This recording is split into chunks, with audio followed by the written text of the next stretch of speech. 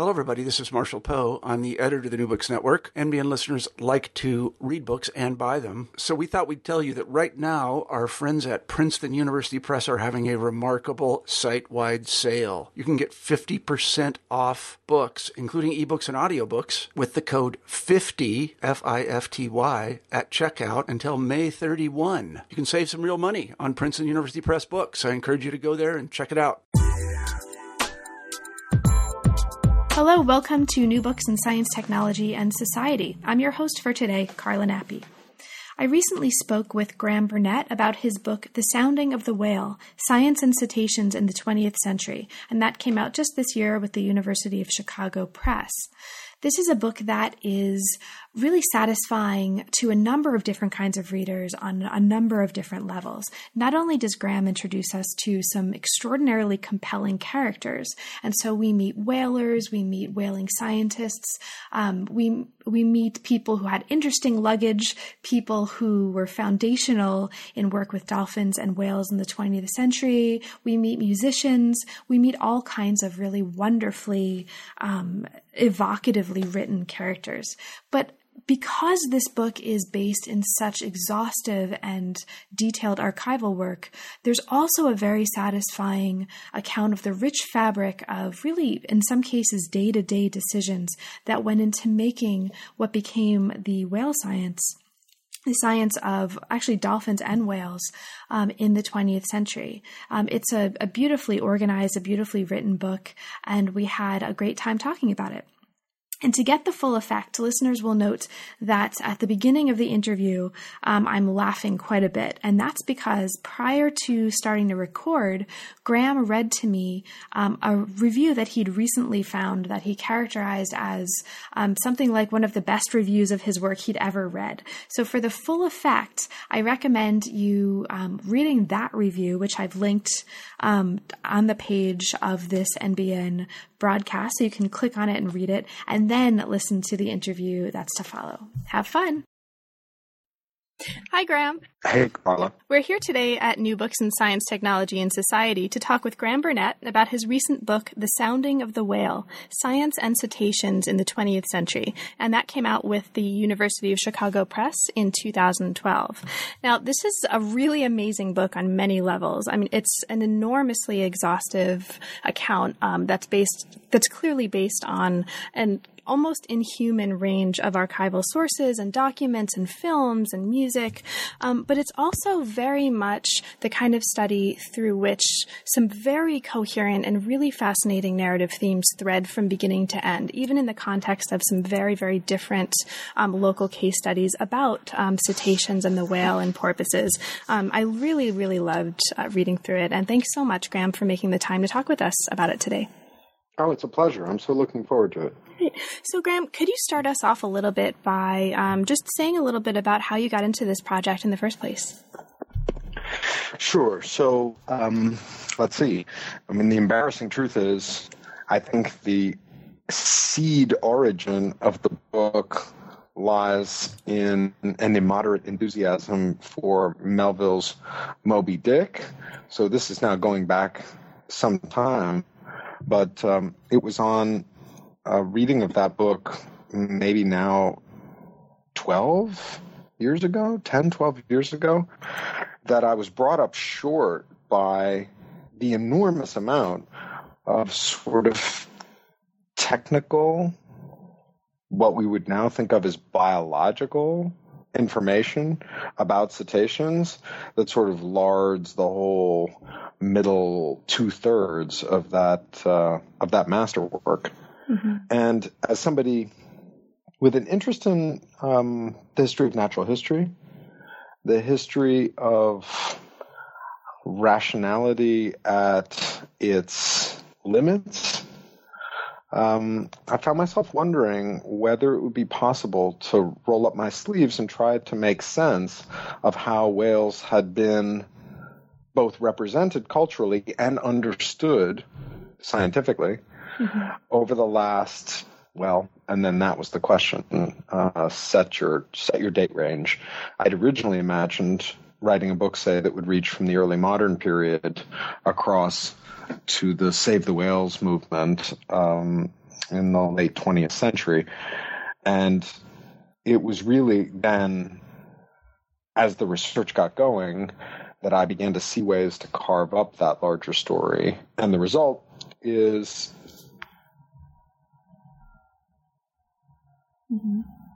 two books. The result is now two books.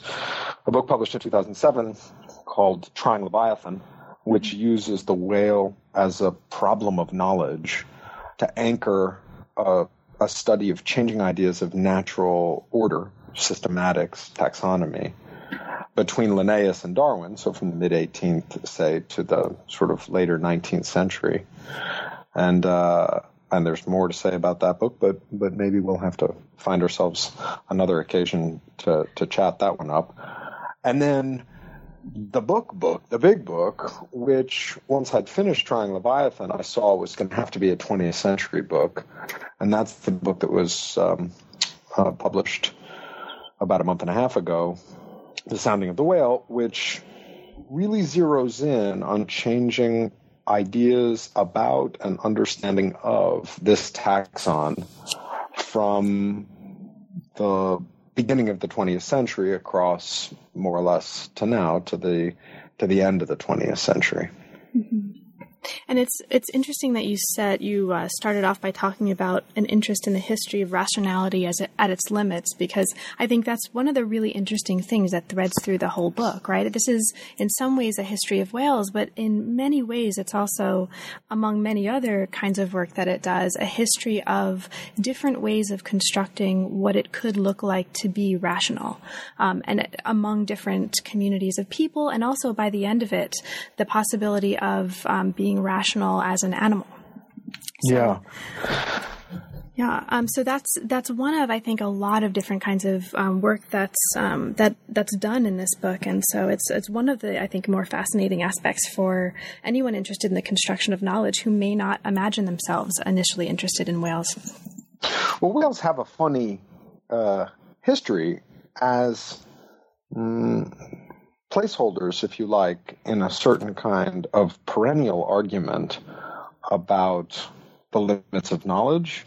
It's, not for nothing that Leviathan is Yahweh's answer to Job out of the whirlwind when Job poses no smaller question than the theodicy, the problem of evil.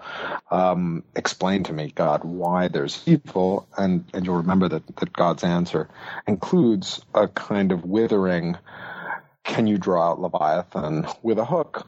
What do you know about this beast monster that I've made? If you can't number, weigh, count, measure, dominate that thing, then you have no business posing the kinds of questions to me you're asking.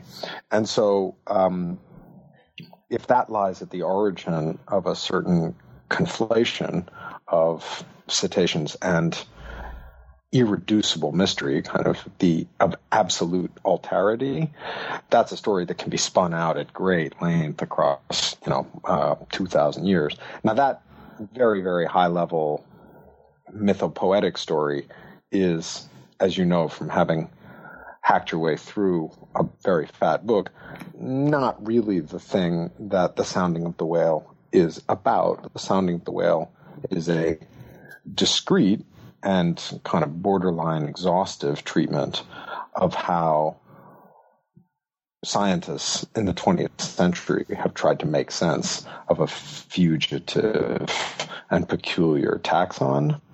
But always in the wings, and I think you've pointed to this fact, always in the wings in the book is a sort of, at least I hope, is always a slight kind of shivery awareness that we're on turf that is, we're on turf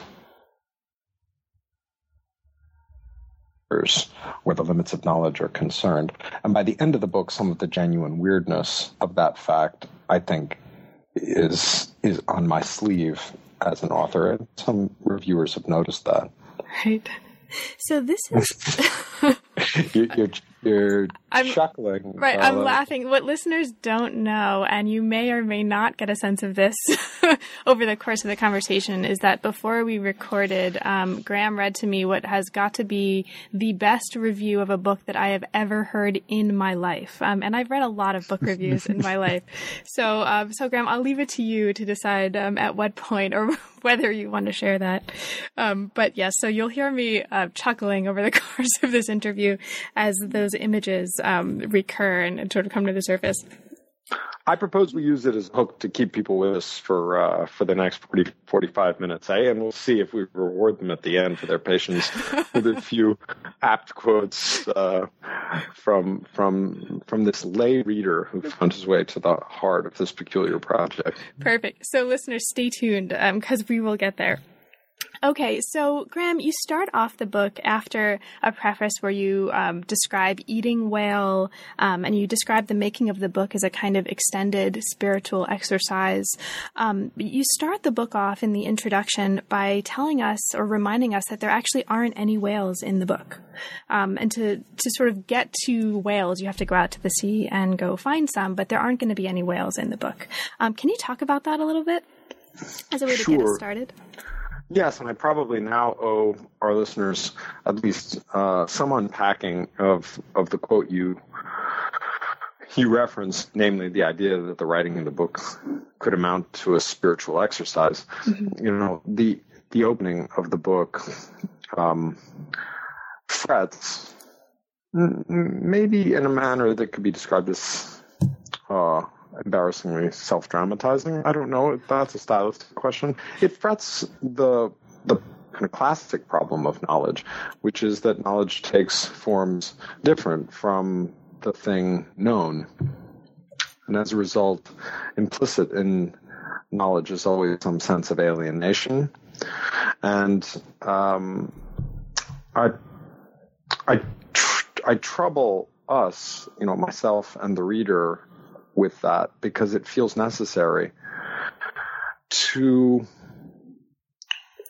remind us, that is me and the reader, that scientists who've chased whales and historians who chase whale scientists are placed to a non-trivial degree in homologous positions. The scientists can never get their whales, and similarly, the historian of whale science is never able fully to hold, embrace, inhabit, be in and with his subject matter. So it's an effort to symmetricalize, if you like, my position with respect to my subject and my subject's position with respect to their subject. Now, the business about, the book not having any whales in it may be a little too puckish again, but there is such an important trend, I would argue, in a certain version of the new criticism, the kind of animal studies literature. There's that body of work which sits between environmental history and the history of science, and for which there's much to be said, and from which I've learned a lot, and to which I hope in certain ways this book contributes. Nevertheless, there's a way in which that work can drift in the direction of a romanticizing and even sometimes sanctimonious projection of intimacy with its subject organisms. And because this book is a history of science, really, first and foremost, it adopts something of a Eustace Tilley posture from the outset, monocled and standing back, and refusing to sort of use those rhetorical games that project that intimacy with the subject organisms. So while you're right that the preface talks a little bit about, how I've cried being near whales and have eaten whales and, find whales very moving, the book then very quickly wants to indicate that all of that stands at some distance from the project of writing a book like this, which is a massively archival undertaking. And as I say, involves mostly sitting still and reading books and periodically typing. Right. And that the book itself doesn't have much truck with some of the things that environmental historians and animal studies historians have gotten quite interested in the last, say, 10 or 15 years, namely giving the animals agency, making the animals kind of present as actors in their own right, this sort of thing. The book is, in that regard, kind of resolutely old school. But it's in the way that's actually become really interestingly apparent the more interviews that I do for NBSTS and NBEAS. We tend to kind of resemble the material that we work on, right? Or we tend to choose the kinds of people and projects to work on that most speak to our own predilections. That's, of course, not universally true, but it's a tendency, I think, for all of us, myself included. And what you just described, in terms of this sort of tension between, on the one hand, an experience with the actual things themselves, and on the other hand, the ability to create a story about these things and perhaps an image of these things, sounds a lot like the account that you give us of one of the characters that'll come into the story later on in the book, Arthur Remington Kellogg, right? And you describe him as in the same way, both working primarily from archival documents and sort of writings about and images of whales instead of whales themselves, but using this in a way to create a picture of whales that really shaped the way Americans saw literally whales in the mid-century. And in some ways, that's also perhaps kind of a work that your book does as well. Yeah, so I mean, maybe what I should do for listeners who haven't been down in the book like you've been is kind of give them a very quick, high-level overview of the arc of the book. That would be great. Then we can come back to Kellogg, who is such an interesting and important character in sort of the first third of the book. I mean, grossly speaking, the book is divided into three parts. The first third deals with the opening of the modern whaling industry, which is to say the opening of the Antarctic whaling industry, which is so different from 19th century open boat, cold seal, kind of Moby Dick style whaling that it requires a non-specialist needs to take a minute to sort of wrap his or her head around just how different what we're talking about is.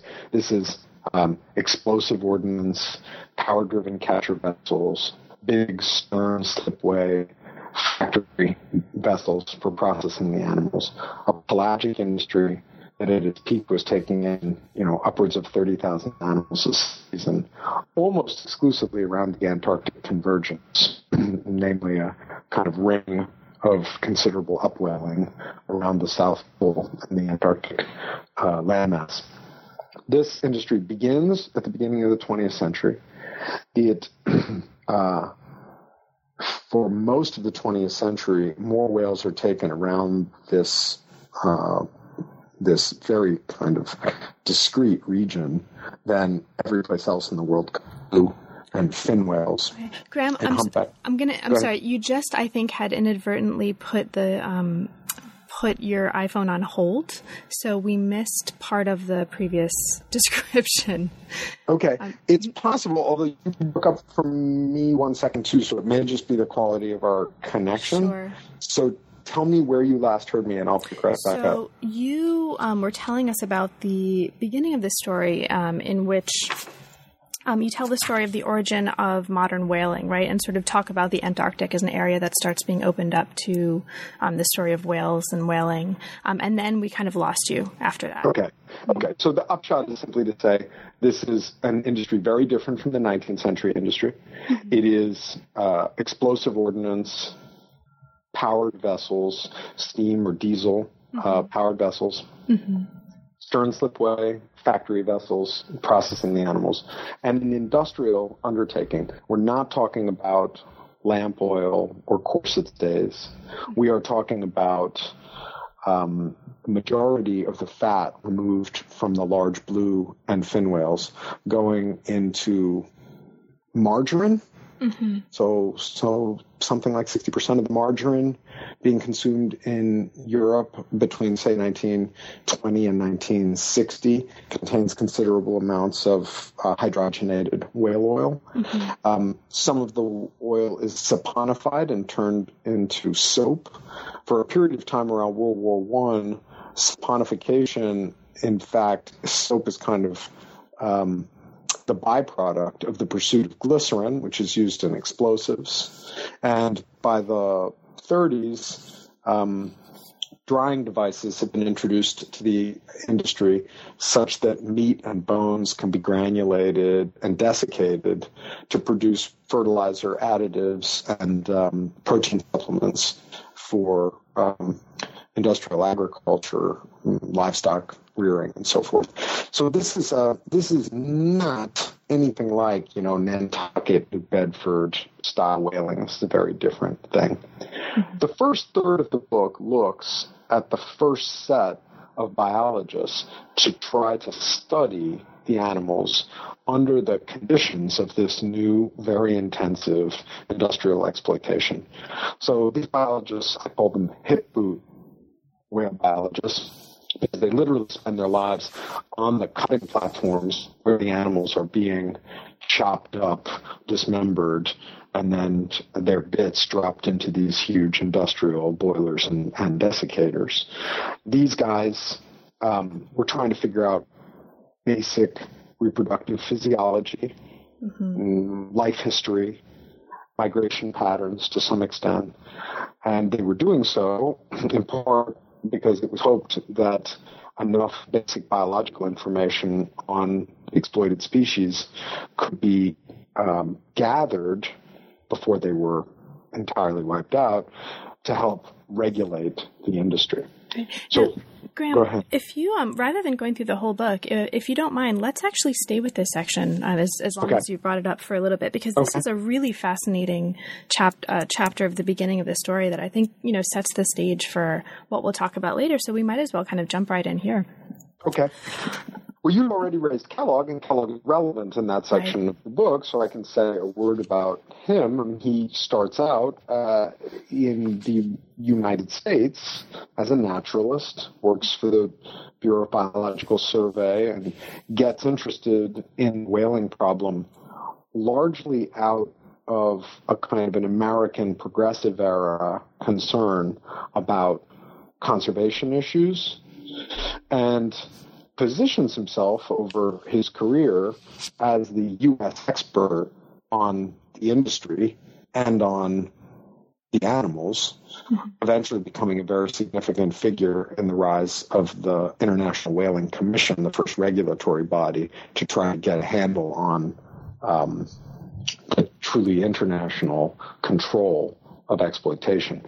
But what you had alluded to was the interesting way in which Kellogg himself, despite his unquestioned status as an expert, had a peculiar kind of distance from subject animals. And maybe the choicest anecdotal evidence of that is this little archival tidbit. By the 1940s, when he's working very closely with the illustrator Elsie Busselman on a special issue of National Geographic that will depict not all, but nearly all of the major cetacean species in wonderful color and with little descriptions, and become a real significant bit of Americana where whales are concerned. Kellogg's the expert. He's working with the illustrator. And in their correspondence about how the whales are going to be painted in the issue, there's this choice moment where she writes him, are you sure about the skin color of those animals as it would be seen underwater? And Kellogg writes back and he says, well, I've seen that particular species from the bow of a Cunard liner, the Lusitania. And when I saw them from there, they looked this color to me. And as I was reading this in the archive, I thought, what an extraordinary thing. I mean, here's a guy who is the American reigning expert on these animals without question.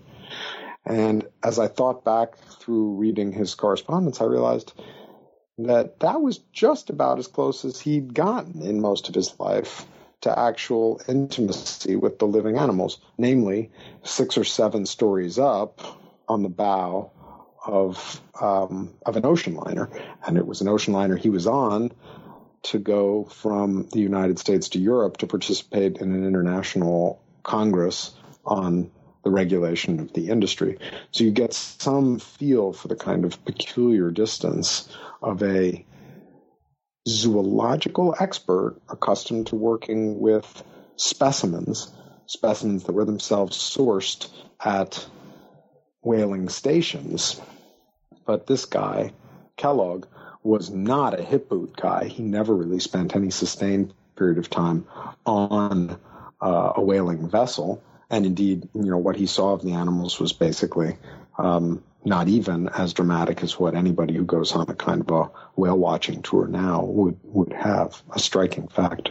Right. And he actually starts out as a paleontologist, right? And he gets interested in the ear bones of the whale, which sort of brings him into a more sort of direct contact with the study of the living specimens, which is really, I think, interesting as we move through the rest of the book, this importance of whale hearing and the ear bones and the sort of the importance of sound to the history of how whales become a kind of scientific object is actually really, really important and, is reflected in the title of the book itself. But so you mentioned this actually really important part of this story, and we're talking for listeners who haven't yet had the chance to read the book about Chapter 3.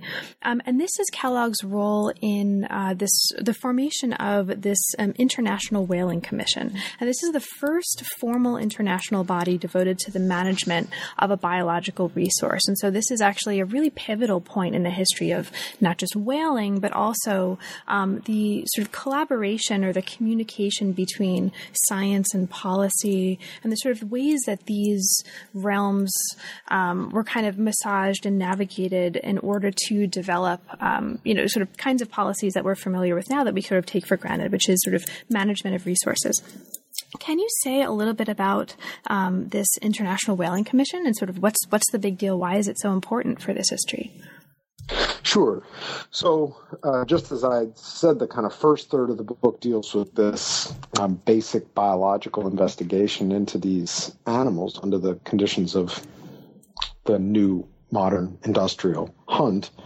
Really, the middle third of the book deals with the rise to prominence of the International Whaling Commission and with the central problem it faces from its founding in the immediate post-war period across to its kind of crisis years in the 1960s and 70s, namely how to integrate scientific findings into the regulatory process. Mm-hmm.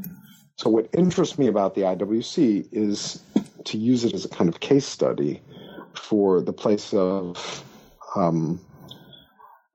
scientific expertise in a diplomatically intensive international regulatory arena. And there was, in 1946, at the same moment that the UN was being created and the FAO and UNESCO, there was great enthusiasm, particularly among the Americans who spearheaded the formation of these international bodies. There was great enthusiasm for a kind of technocratic utopianism, the idea being that many of the world's problems could be solved if scientists were placed in a sufficiently pivotal position in the traditionally politically driven decision-making processes in the international realm. And the IWC was born of that moment, and its foundational documents stipulate that the body will be driven by the best available scientific findings, and it will make rulings, specifically limits on the catch, based on scientific advice. So what I do in the kind of chapters 4 and 5 is unpack what happened when it was time to go looking for some scientists to give that expert advice. What did you need to know to regulate an industry in a sustainable? So, Hai, we just got cut off. So at this point, we are kind of picking back up where we left off. So, Graham, you were talking about the IWC and the context of sort of scientists and a kind of utopian urge to be involved in the diplomatic processes in American politics. Yeah. So the Americans who led in the formation of a number of those post-war international organizations had grand visions for the role that science could play in improving natural resource use and more generally in sort of streamlining the messy world of geopolitics. And so the IWC was part of that. The International Whaling Commission's foundational documents specified that the organization would be led by scientific advice.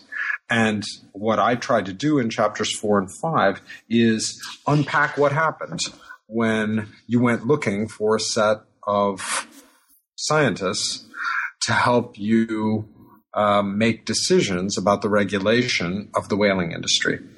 Now, Carla, you'll let me know if you got on tape the point I made about the sort of strange thing that occurred when these diplomats went looking for scientists to help them do this regulatory work. No, I don't think we got there. So why don't you go for it? So what happened basically was that they went and found the very scientists on whom I've spent a good chunk of the first third of the book, those hip-booted whale biologists of whom we've been speaking. And part of what's funny about what those guys had spent those 25, 30 years doing, they really had done two things. They'd spent their time standing on the flensing platforms, the areas where whales are cut up, with a huge blade in their hand, cutting up whales to collect their ovaries, their testes, to take stomach samples. Or they'd spent their time in the bow of catcher vessels shooting whales with marker darts, which were then recovered when the animals were killed, affording evidence on the animals' migrations. Well, if you stop and think about it, those two activities, cutting up whales on the flensing platform and shooting whales from the bows of catcher vessels, look more than a little like the two activities central to the whaling industry itself. Which is to say that the field practices of whale biology across the first 35 or 40 years of the 20th century paralleled almost exactly the basic practices of whalemen. And it's my argument that that sort of assimilation of the scientific study of whales to the practices of the industry across the first 40 years of the 20th century really made those whale biologists close to useless when it came time to draft them into regulatory proceedings, simply because they were too intimate with the industry, too steeped in its ways, too formed by its habitus. And part of the story I tell in chapters 4 and 5 is about the difficulties that those scientists faced as they tried to transition into working in a regulatory environment. There's some other things to say about part of what interests me, and this is slightly inside baseball for STS type people and history of science type people, but I'm very interested in chapters 4 and 5 in understanding the kind of environment for science that was presented by this new space of the international regulatory body. It's a distinctively kind of mid-20th century environment. Those conference rooms where representatives of multiple nations hash out treaties and so forth. And I'm interested in understanding how science worked in those spaces in a general way. And I'm interested in examining the sort of social come epistemic dynamics of those environments. Part of what I argue is that committee architecture amounts to a kind of reification of the social dynamics of science in those spaces, which is to say, I think you can learn a great deal about the way science works in these sorts of environments by studying, Robert's rules of order and understanding that in the end, committee architecture is a sort of literalization of the social dynamics of science that have so interested the kind of SSK types for some time. So that's kind of part of the methodological argument that I present in the middle third of the book. Right, and I think you make a very compelling case in this set of chapters, and we're talking about 4 and 5 here, that I think, at least as I read this, so much of the literature on the history of whaling has been about making a kind of caricature almost of what science looks like in these very general terms, that it's only by really getting into the nitty-gritty of how the committees worked, what the memos were like, what's actually happening on a day-to-day level almost, in some parts of these chapters. It's only by really understanding that you understand how the science was done, rather than sort of coming at this set of issues with these large categories that are kind of interpreted onto the material. And I think that aspect of these chapters, especially chapter 5, works really well. Well, the kind of standard line through a lot of the political science literature that has dealt with the failure of the IWC in the post-war period, the standard line there has been, what a pity it was that there wasn't more science. Mm-hmm. Or what a pity it was that the science there was got politicized once it moved into the regulatory arena. And, without being excessively polemical, I really go after both of those truisms and show that in many ways the problem wasn't that there wasn't enough science, it was that there was too much science, but of what I kind of argue is the wrong kind, a kind of science that was so deeply embedded in the industry as continuously to reinforce its basic practices. And that it wasn't that the science that some sort of pristine pre-politicized science got politicized as it got dragged into the regulatory arena, but that a number of the scientists in question were pretty savvy about the political forum in which they were being forced to work and made strategic decisions about how to present their findings and their claims in a way that was politically advantageous. So they were trying to build relationships, set precedent for getting heard, and to some extent they got wrong-footed in the politics more than some general politicization of scientific findings story, which is the story that has been traditionally told about these kinds of situations.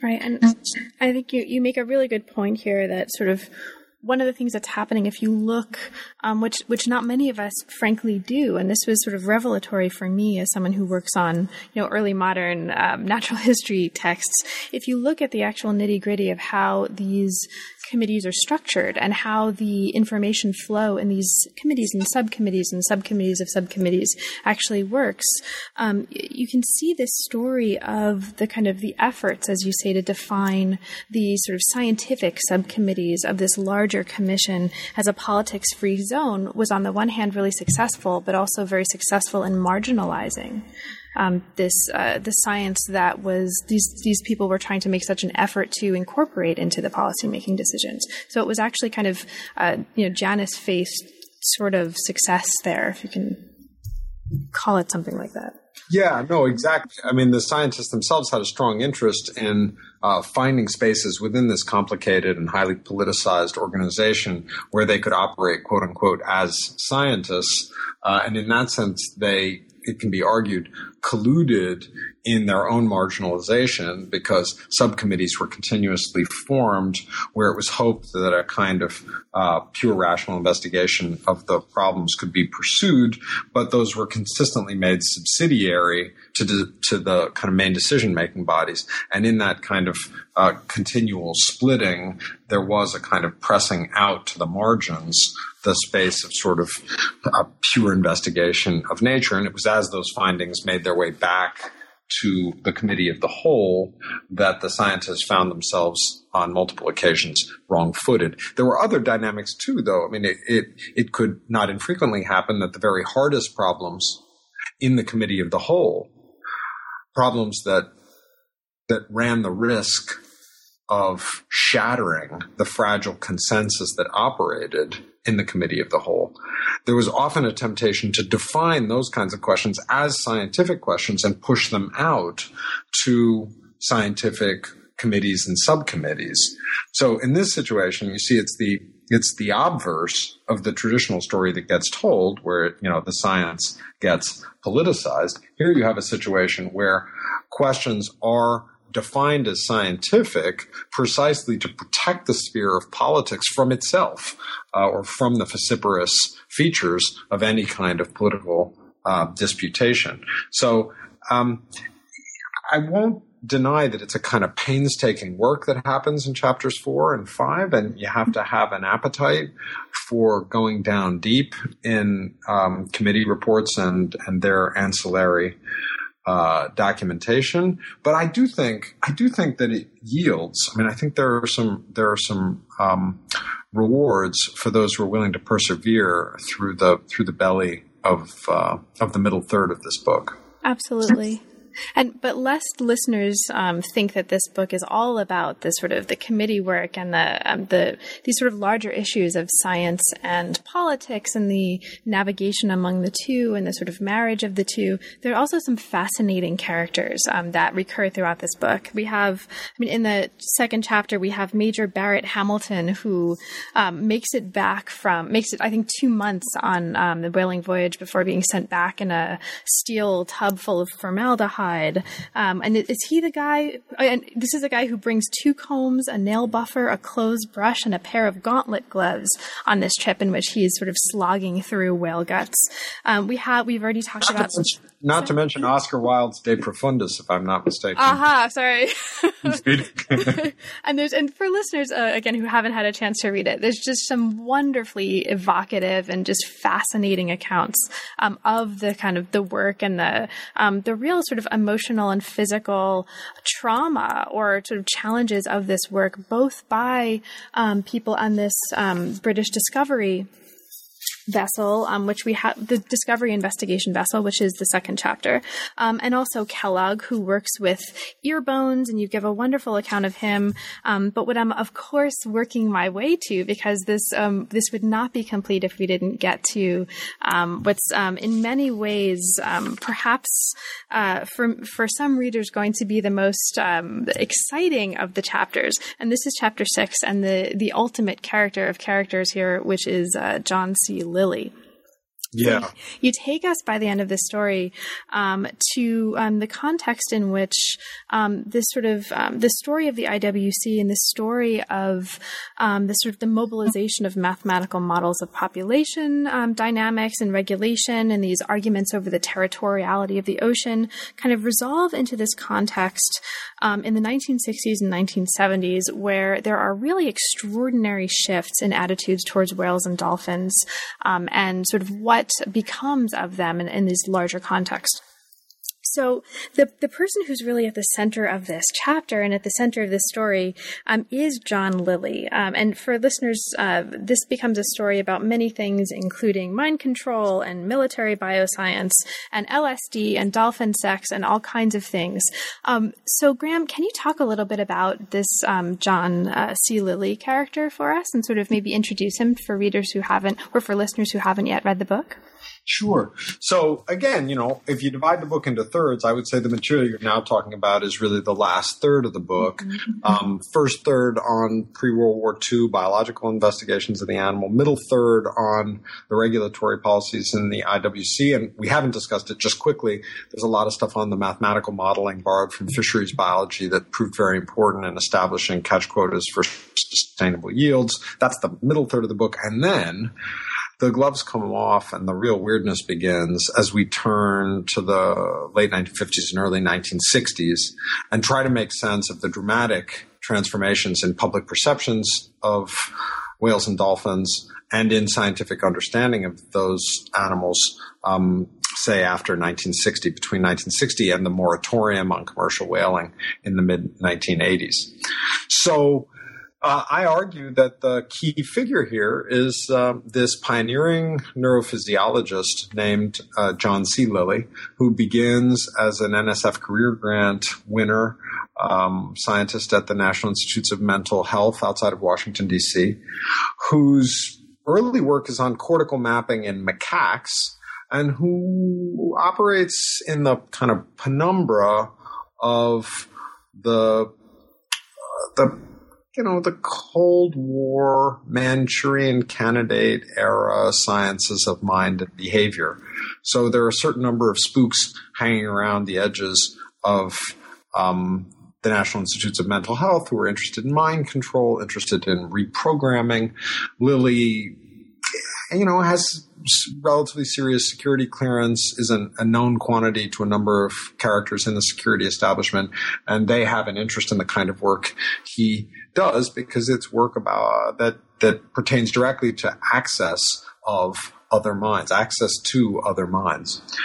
For various reasons, Lilly gets interested in Tursiops truncatus, the bottlenose dolphin, in the late 1950s, and in part through links with some of the ocean parks that are just springing up in this period that are keeping bottlenose dolphins in captivity, he begins to get to work doing live vivisection on some bottlenose whales. He's very impressed by their brains. He's impressed by the size of their brains, and he comes to believe, how he comes to believe this is part of the story I try to tell, that these are extremely intelligent animals, almost certainly possessed of something like language, capable of communication not only among themselves, but probably with us.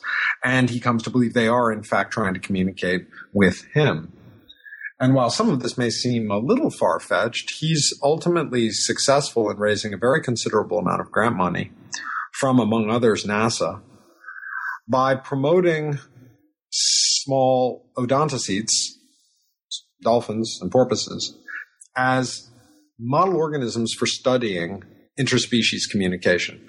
So really what he says is, if the SETI program and so forth is successful, we're going to break through to non-human intelligent life, we should have a model system in place for how to cross the communicative barriers that will inevitably present themselves once we meet non-human intelligences.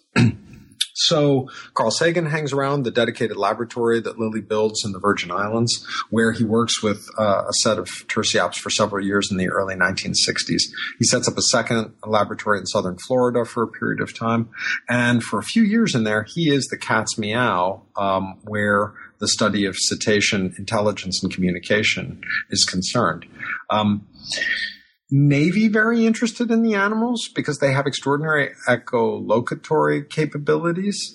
And there was a broader sort of Cold War marine biosciences context for Lilly's work because, of course, the Navy has underwater listening stations set up for submarine detection that have been picking up submarine phonation from various animals for quite a while.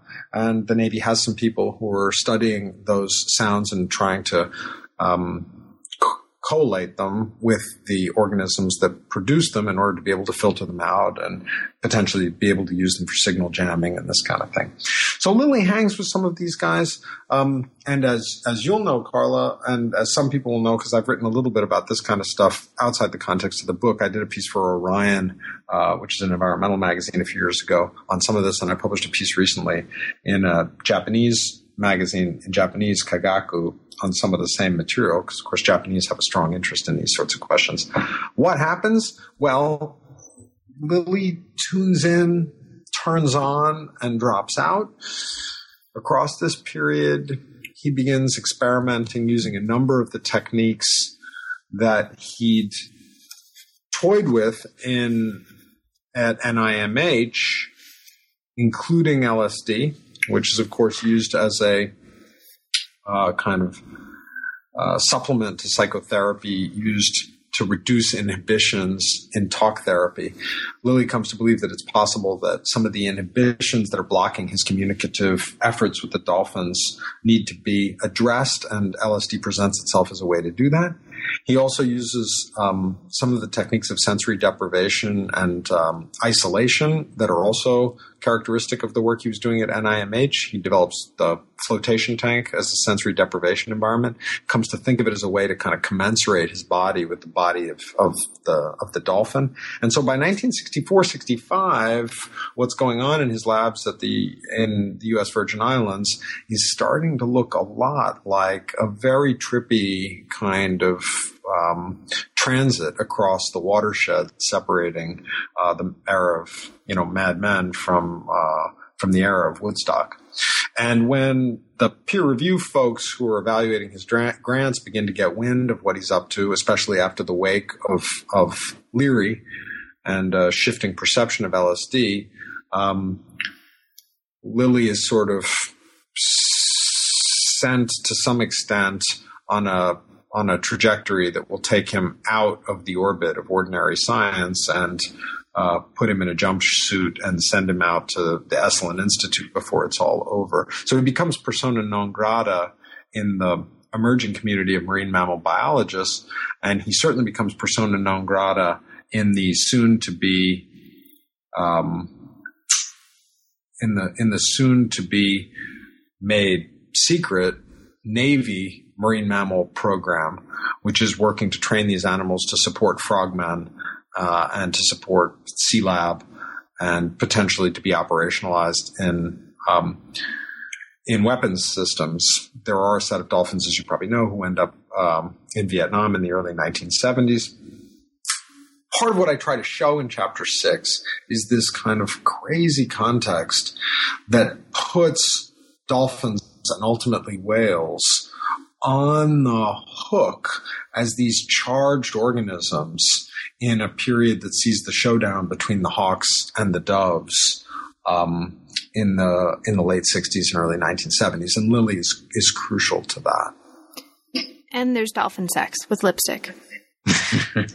It is also true that Lilly mobilizes yet another of the sort of tools in the armamentum of those Cold War sciences of mind and behavior, those spooks interested in breaking enemy agents, namely chronic contact or sustained cohabitation, often with a member of the opposite sex, which is supposed to develop a dependency relationship and facilitate a willingness to enter into more intimate communication. So yeah, in the incandescent endgame of the whole thing, Lilly makes the lab in the Virgin Islands floodable, and there's an elevator that lifts the dolphins out of the tidal pool where they're normally kept, and they can be brought into the laboratory and swim around in sort of water deep enough for them to slosh in, and they are set to cohabit with a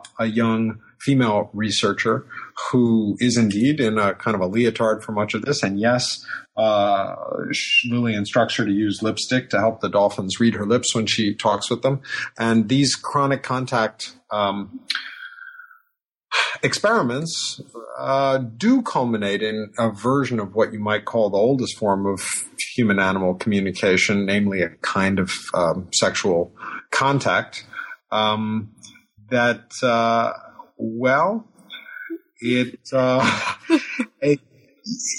by this point, you're starting to see the emergence of the idea that these animals, specifically dolphins, but by extension, the large whales, are kind of instantiations of a kind of pure being, non-manipulative because they don't have hands, sort of erotic,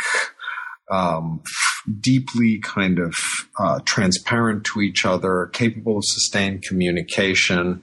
And you have some of the kind of backdrop for what becomes the countercultural Age of Aquarius obsession with these organisms, which is not disconnected from Eros for sure, but is equally cathected to their kind of ostensible pacifism and so forth.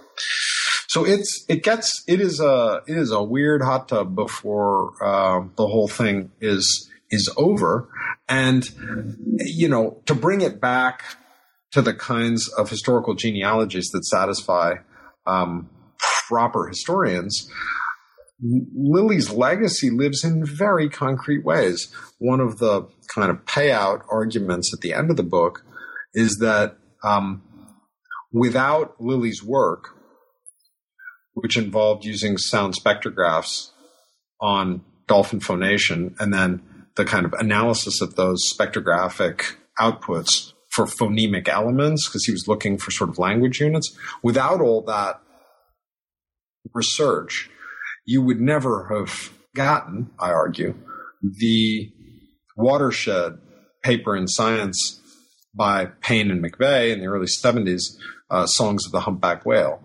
It was, in fact, an assistant in Lilly's laboratories, Scott McVeigh, who did that work with the sound spectrographs and who brought those same techniques across to working with humpback phonation provided by a Navy listening station in the Caribbean. And in using those Lilly-derived techniques of phonemic analysis, what McVeigh ultimately believes he finds is not language exactly, but the kind of repeating structures that can defensively be called song. And Songs of the Humpback Whale become the soundtrack not only of an emerging global youth-driven countercultural conservation movement, think Stockholm, UN Conference on the Environment, but also more broadly kind of integrated into folk music and a kind of soundtrack for the 1970s more generally.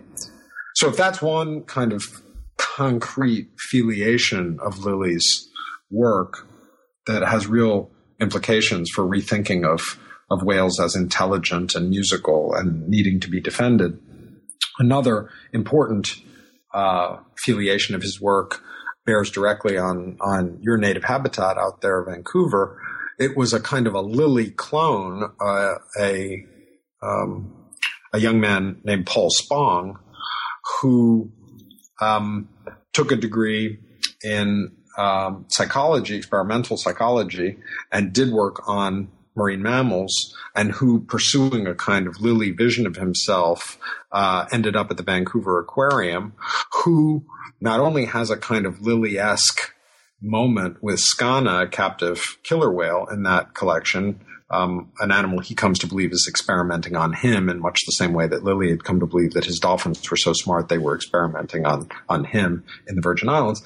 But Paul Spong then leaves the Vancouver Aquarium, declaring that Skana needs to be freed, and joins forces with a quirky group of Buddhists and freaks and Quakers hanging around Vancouver, protesting French nuclear weapons testing in Polynesia. And Paul Spong, is the guy who turns them to Soviet whaling as a kind of crucial social issue and conservation issue of the time. And it's Paul Spong who ultimately brings Greenpeace to bear on the whaling problem, ultimately producing some extraordinary moments of direct confrontation between these long-haired guys in Zodiacs and Soviet whaling vessels over the Mendocino Ridge in 74 and 75. So that's part of how I make this argument in chapter 6 that Lilly's scientific work ultimately reverberates broadly culturally and then also kind of filiates quite directly towards some of the most important moments in the 1960s and 1970s that lead to the moratorium on commercial whaling by the 1980s. Great. Thank you so much, Graham. Well, there are roughly probably 2 million or more things in this book that are fascinating. I mean, it's an extraordinarily rich book that we didn't actually get a chance to talk about. But before we get to the review, if you still want to read it, the one thing that we didn't talk about much, but that you mentioned sort of briefly, that seems like this would be an issue of real contemporary importance for people who read the book is the issue of Japan. You mentioned it a few points in this book, and this will be the last thing that I ask you about. That this history that you tell us very richly and in lots of wonderful detail forms a basis for understanding what Japan and sort of Japanese whalers are doing right now to justify their claims on killing whales, basically, as a direct link to the story that you're telling. And so can you, that was a very inarticulate way of putting the basic question. Can you talk about the role of Japan here and sort of how this integrates with, briefly with the story that you tell, especially in the early part of the book? Sure. So it is true that Japan currently whales under the scientific whaling provision of the IWC's charter. There's a little section in that charter document that says that if you're studying whales, you can kill any whale, any place, anytime. And Japan has used that provision as a kind of a loophole in order to continue to pursue whales in a pretty serious way, even though they are signatories and bound by the convention. The kind of diplomatic history of the IWC is complicated. There are other countries, like, for instance, Norway, who withdrew from the whole thing quite early on. And so they do also whale. They do not have to whale under the scientific whaling provision. Japan, which has never withdrawn from the covenant formally, is bound by it and therefore has to find this slip in which to do their duty. Part of what I show in the book is that provision, the scientific whaling provision, was almost certainly drafted by none other than Remington Kellogg himself, perversely an early 20th century American whale scientist, for those of you joining this conversation late, about whom I write a fair bit in the book.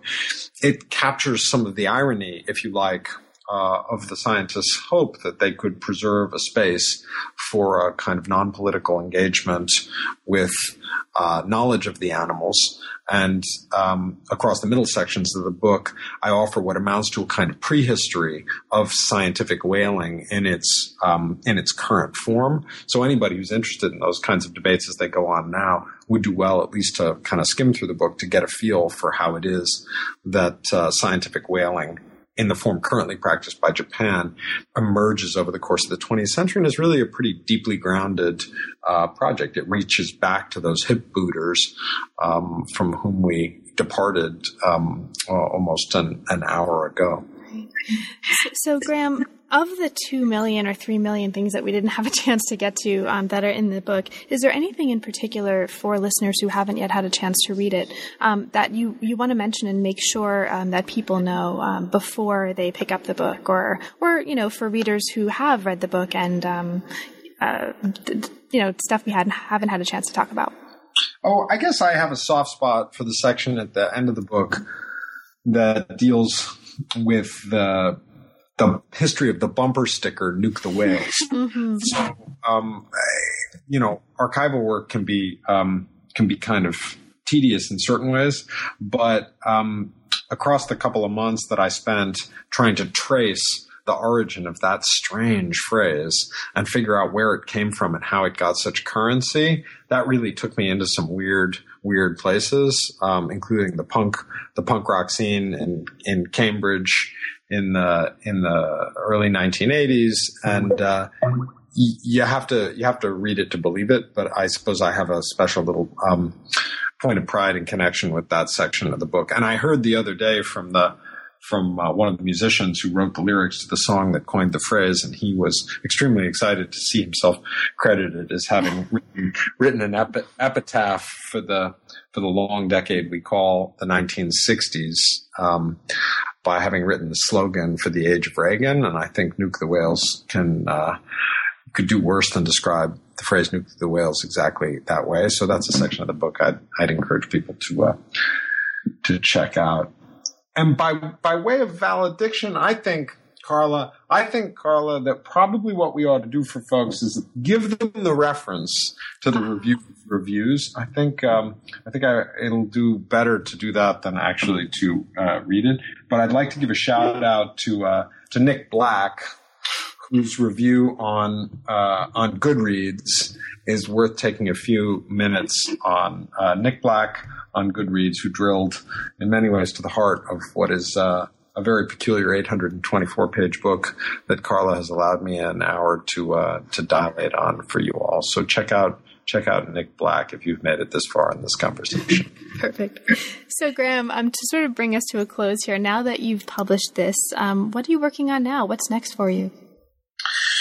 So, the truth is I've been working now for a couple of years, I think you probably know, Carla, on a project that looks at the relationship between a philosophy of aesthetics and ideas about our sensory apparatus and our kind of cognitive faculties. So I got a Mellon New Directions grant, I guess 2 or 3 years ago, to look at neuroaesthetics and sort of questions of physiological embodiment and the experience of beauty. And that's the stuff I've been teaching on and working on most intensively for probably the last 2 years as I brought this book kind of to completion, but the new work was really all that. And it's not entirely clear to me what form that work is going to take. Carla, I help edit this magazine called Cabinet, and certain chunks of that work have been appearing there in short format. And but there's a book in it too, a book about how people have argued that the experience of the beautiful is in one way or another located in our bodies. That's the thing I'd like to keep investigating. Great. Well, thanks so much, Graham. It's an amazing book. I had a great time reading it, learned a ton, and it's something that I'll go back to, I think, over and over again. So thanks so much for taking the time to talk with us about it. Thank you, Carla. Really, really fun. Be well. You've been listening to New Books in Science, Technology, and Society. Thanks for listening, and we'll see you next time.